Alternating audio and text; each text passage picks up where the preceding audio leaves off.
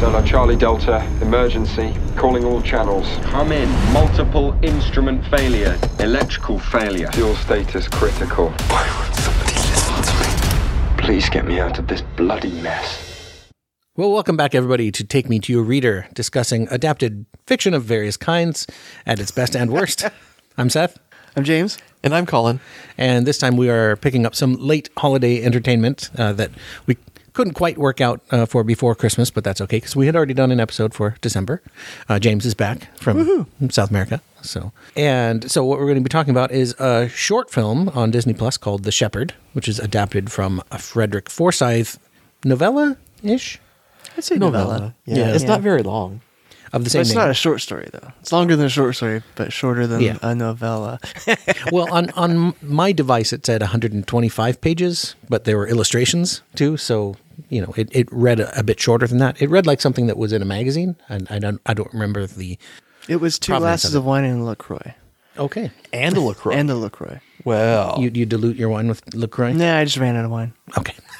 More like I didn't want to open another bottle. Gotcha. Yeah, the short story is the same name, and it's from when, Colin? 1974, where Mr. Forsyth wrote it as a gift for his wife, a Christmas gift, and it was published almost exactly 1 year later. Oh, wow. Nice. That's cool. How sweet. So if you want to find it, you can Google it, and I did find a place that you can just read it online, so if you want to do that, you can. And I read it in one sitting. It, 125 pages, it felt like more like 50 to me. Well, I think it's 125 Kindle e-ink pages. It's not 125 physical pages. Right, yeah. It's not like you have to click 5 times on the Nook to get through one page or anything like that. I did feel like I was clicking along, like, crap. Those pages went fast. Yeah, they went real fast. But yeah, this is... Colin had mentioned the other day something about ghost stories and Christmas. Yeah, ghost stories are a Christmas tradition for a really, really, really long time. It started off, as oral stories told around fires and in houses and stuff, and then kind of transitioned into being printed once we had printing presses. Yeah, when you said it to me on the Frolf course a while back, did you know that there's like a tradition of ghost stories? And I went, yeah, it's right in the song. There'll be scary ghost stories and tales of the glories of Christmas long, long ago. Dickens was not original. Not in writing ghost stories, no. Yeah. That's what I meant. But what's fun is once television came about, the BBC started releasing Christmas stories at Christmas. The stories of M.R. James were very popular. And as an interesting crossover thing, Phil and I on Science Fiction 101, my other podcast, reviewed the November-December 2023 edition of Uncanny Magazine. And there is an essay in there about the adapted short stories of M.R. James by the BBC. Yeah, Mr. James, huh? Yes. Well, I lost my notes. I took them on a device that I thought would save them, and it apparently did not. Well, that's what you get for using an Android. I guess so. I probably typed them in on Windows, honestly. Toy phone. That's your second problem. Yeah. Yes, this is a story that none of us were familiar with. Nope. Hadn't come across it before. How did we come across this, actually? I have my ears on a lot of sources where I look for adapted works of all kinds. Okay. The important ones, those are made out of science fiction, often get put on our list. Right. And if it's like close enough in time to where we might, draw some interest from people because of it, then I usually bring it up. Although I think we have the next several episodes already mapped out. True. But we were able to slot in an extra one because it's Christmas time. And we usually do something genre adjacent one way or another for Christmas time. It's usually hard to find legit, science fiction Christmas. It is. Yeah. Was this one from you, or did I find this one? No, I can't remember. I thought I did, but I'm pretty sure I found it. Yeah. It's a Christmas miracle. Yeah. Well, somebody told me about it, and then I went back to the same place, and it had been shut down for years. So, Nice. yeah. So quick. I mean, as I said, you can go read it. It won't take you very long. Maybe a couple of hours, a couple glasses of wine, Right. and a LaCroix, or mug of tea, or that kind of thing. Hot toddy.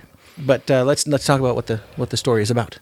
Well, it's 1957, and our young British aviator is going to fly a plane home so that he can be home with his family for the holidays. And he's in Germany, and he's going to go home to Lakenheath. Yes. Correct. The plan is to fly across the channel and then grab a train and get there in time for Christmas. And as he is over the channel, he loses almost all electricity in his jet and begins to do everything that he has been taught. Tried visual navigation, but there's a fog bank. He tried other kinds of things, and that didn't work. Tried flying in a triangular pattern, which is supposed to take or get the attention of people on radar to let him know that something is bad. Yeah. And he's running out of fuel. He's running out of hope. He's running out of prayers. And then He's plane living shows on a up. prayer. And this plane guides him down to a little base out in the middle of nowhere, and where he learns that that no one has any idea that he was up there. They didn't Right. send a plane to go get him, and the plane that he saw hadn't been seen for 20 years. Yes. 15 years. 14. 14 years. Yeah. And may have been the ghost plane of Johnny Kavanaugh, who at the end of every one of his missions would go back out and help guide in people who needed help finding their way home from their last missions during World War II. Right. And that's where the creepy ghost story happens in this story. Yeah, it's I wouldn't call it hard science fiction. It's more of a Gord story, ghost story. But it has a lot of like elements that, like, for somebody who isn't a pilot, kind of tell you about what emergency procedures are, right? And it was interesting, like him going through all those things and then realizing, okay, I need to do like 2-minute triangles.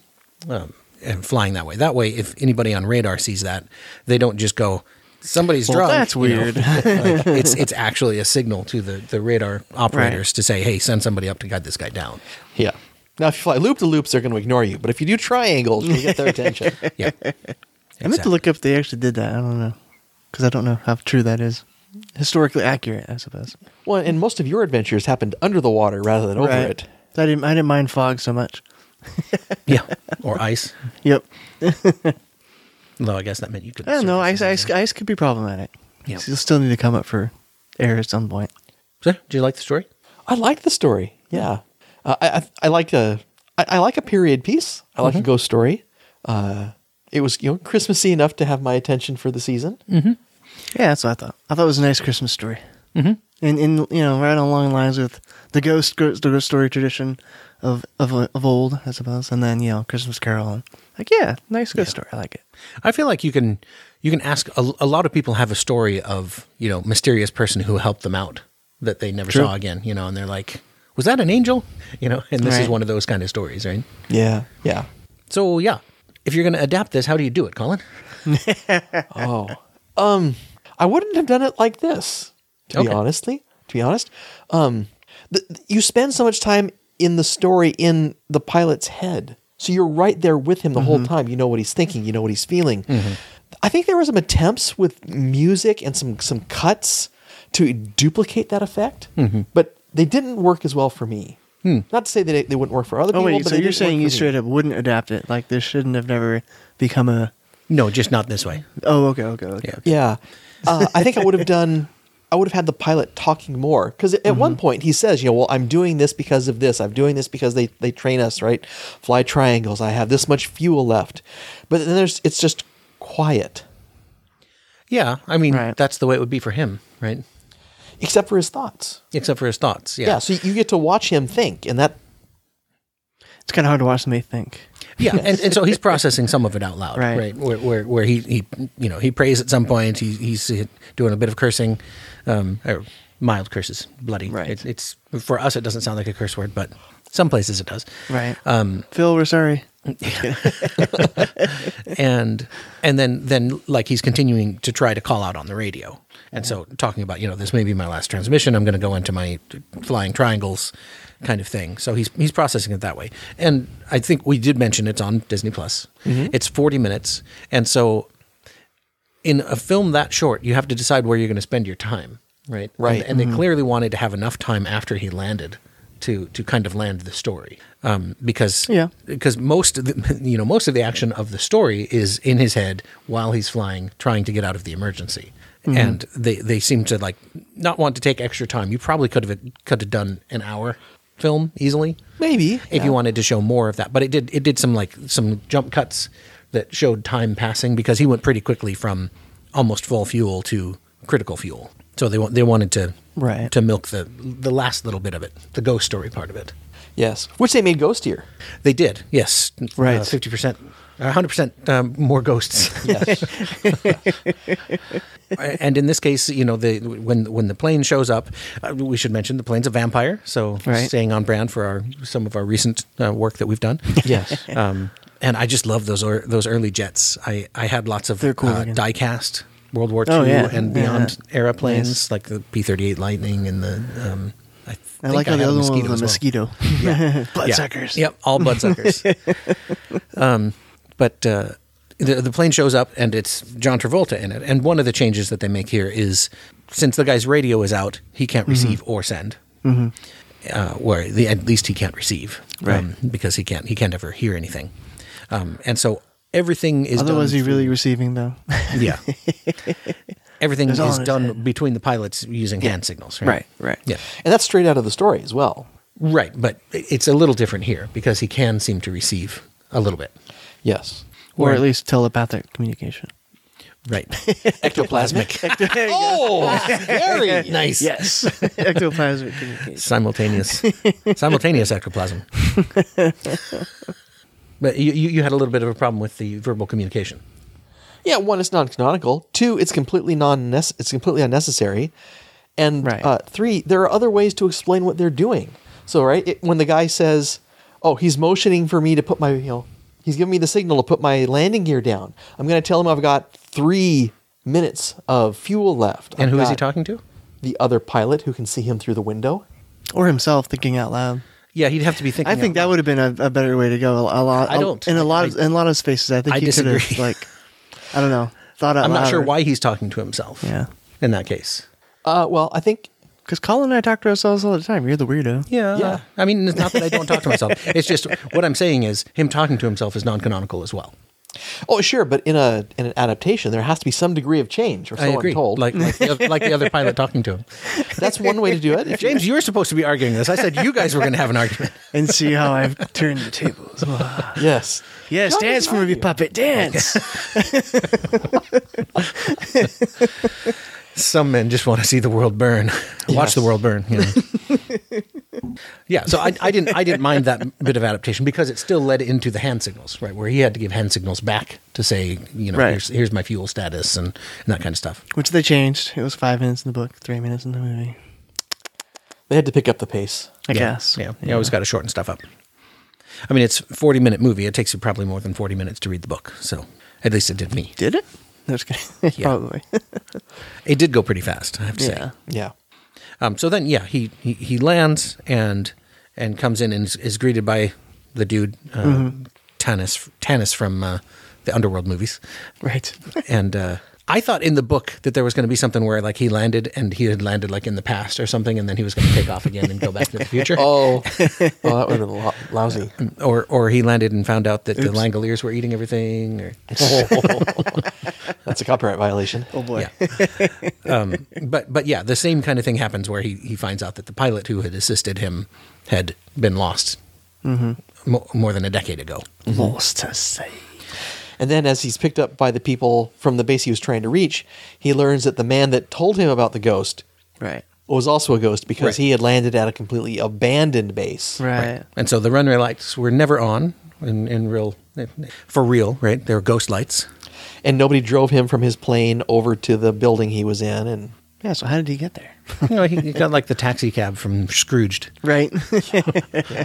and that, I mean, I kind of like the second layer ghost story, but I wouldn't, yeah. Why do it? Wasn't necessary. Yeah. I kind of dug it. I mean, in for a penny, in for a pound. Of change?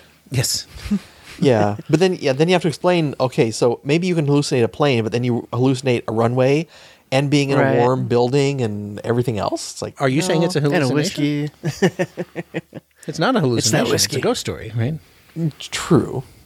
So there's a ghost plane and a ghost pilot and a ghost base and a ghost. What do you Ghost call him? runway? That wasn't wingman. He was a Shepherd? Shepherd. no. The guy, the ghost on the ground. No, In the book, he was a Batman. Batman. Yeah. Yes. Oh, yeah. He was John Kavanaugh, whatever. No, Jack Kavanaugh. Johnny Kavanaugh. J.K. There you Yes. go. He was J.K. as Batman. Yeah. I mean, that's a sort of a traditional thing where you have a gentleman officer and an enlisted man who's more of a commoner. Think Sam and Frodo. Well, back then they were all officers were aristocrats. Yeah. Yeah. Was Johnny Canadian in the book? No, he was Irish. He's Irish. Yeah. So again, Why did they change that? I don't know. That's silly. Because it's John Travolta. He's like, I'm not going to be Irish. I have absolutely no problem with that because he probably was the one who sponsored this movie being produced. And so he's like, yeah, I want to be cast in it. So make a reasonable change because there were Canadians who helped out in World War II in the RF. Well, and it is kind of a nice nod to the history of this story because from 1979, it has been broadcast by CBC almost every year at Christmas. Oh, nice. So yeah, that way he doesn't have to put on an accent or anything, and it still makes sense. Yeah. So I didn't mind that. You could have cast Colin Farrell. Oh, man, that's fair. Or, See, there were no accents in the book. True. Of course, if he didn't have to talk, then you wouldn't have to do it in the first place. Yeah. Jeez. That's where they screwed up. Yeah. As soon as they decided that he was going to talk, then they make that change. This is the thing, right? There is a chain of causality that happens in adaptations when you decide, I'm going to make this change. I'm going to age this character up. Well, now you have some different things, or I'm going to change the gender or race of this character. Now you have to change some peripheral things, and I don't mind that kind of thing if it doesn't spin it off and completely lose the point. Unless you become a paladin, in which case then you've just gone overboard. Yeah. Adaptation butterfly effect. Pretty much, yeah. It can be good or bad. Ripples, ripples, ripples. So, I enjoyed the movie. I thought it was fun. Yeah, I like the story better, but the movie wasn't bad. Yeah. General sentiment, agreed. I mean, it's not going to become a Christmas classic that I watch every year. No, not like Spirited. Right. I did watch it this year. I know, that's why I brought it up. We did too. Yeah. So I thought about it. It's really not a bad movie. It shouldn't have been an adaptation or a reinvention of a Christmas Carol. That's my opinion. Yeah. So I think we're wrapped on the thing. Do we want to rank them? I don't think it matters. But you said I think Colin just did rank them. Yeah. Yeah. For all of us. I mean, I think I probably preferred the story as well. Yeah. But I didn't have any problem with the movie. So. Yeah. What did you like about this in particular, James? I like the dedication to the shepherds of World War II at the end of the movie. That was pretty cool. Yeah, that wasn't something that was included in the book, I don't believe, that I recall. And so I like how they included it in the movie, since it was actually a thing that saved, as they put it, a significant number of pilots' lives. Yeah. So that was cool. There's some really interesting stories about the RAF in World War II, and the planes were lightweight, often made mostly of wood, right, and quite flammable, and so there's some terrible burn injuries sustained by those pilots. And I read a book called Extreme Medicine a while back that talked about like the early experiments with skin grafts to help those men. Oh, they were gosh. essentially institutionalized because they were so disfigured that Yeah. they were just not in polite society. And once they were able to figure out the skin grafts, then some of them could kind of move back into society. But it was really interesting the way they do it by like taking skin off the leg and like sewing it to the arm and like slowly moving it up to the body to keep it connected. To like you'd sew it from one area into another until it fused in. Then you could disconnect that end and walk it up further on the arm or onto the shoulder. Wow. And do the same thing all the way until they could get up onto the face. It was fascinating. That's wild. Yeah. I was gonna say, a lot of those planes are going to have cloth, too. Yeah, cloth and wood. Yeah. Right? And so Yeah, when cloth and wood. they got lit on fire, now you have to make a decision between jumping out of your plane Right.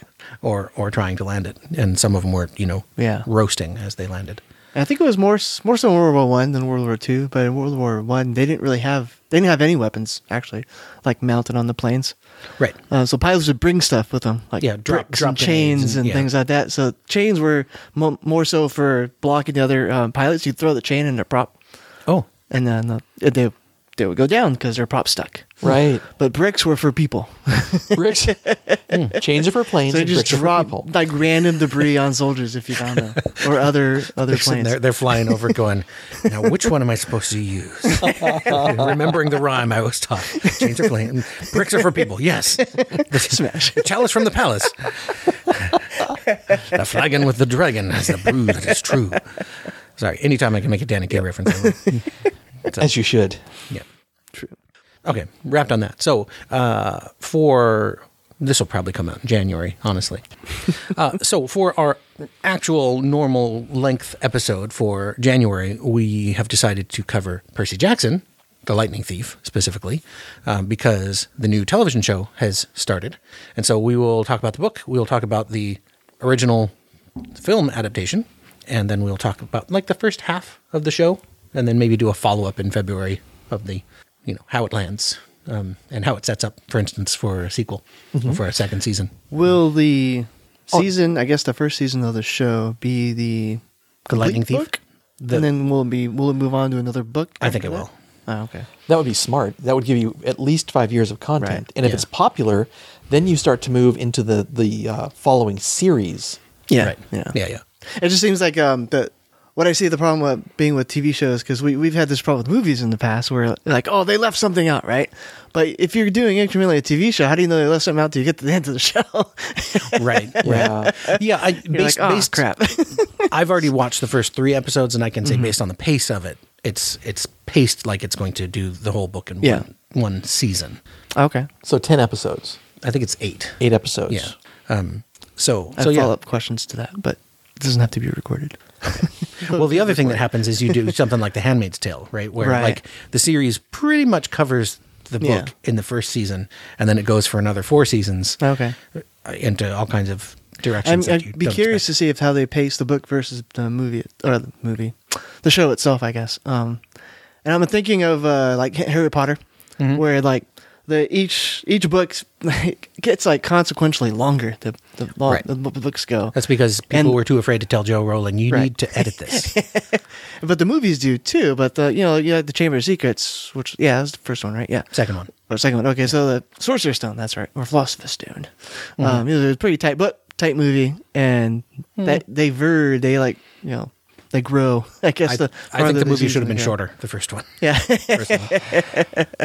So that kind of thing, I'm wondering the pacing of that, and so it kind of made me want to think about pacing of this show, how it's going to be, because being a show, you could make it go a lot longer and not seem like it's going a lot longer because it's a TV show, right? So something, and maybe we can talk about this next time. Something you can do in a show is go, okay, the real action of the book starts in chapter 15 of 30. So halfway through, just jump. So you could do it so that you could really accelerate to get to the action of the movie and dwell on that for most of the series, right? And so because there's a lot of stuff that kind of happens as a preamble in the book. I mean, it's really only one chapter until he's at Camp Half-Blood. But we'll talk about pacing when we get there. Yeah. Okay. Yeah, we have to make sure we talk about it because it's a good topic. Yeah. Now that I'm thinking about it, I like it. Cool. All right, I think we're wrapped. Cool. No doubt. All right. Well, thanks everybody for listening. Happy New Year. Belated Merry Christmas. Yes. Whatever other Happy holidays you Saturday. celebrate this time of year. Sol Invictus. We are over the Happy winter, solstice. Yes. So Hanukkah is a couple weeks in the past. Kwanzaa is right now? 2024, Hanukkah starts on Christmas Day. So Really? thank you everybody for listening, and may the road rise up to meet you. Or may the shepherd plane rise up to meet you. And may the book always fall open to where you left off. Bye, everyone.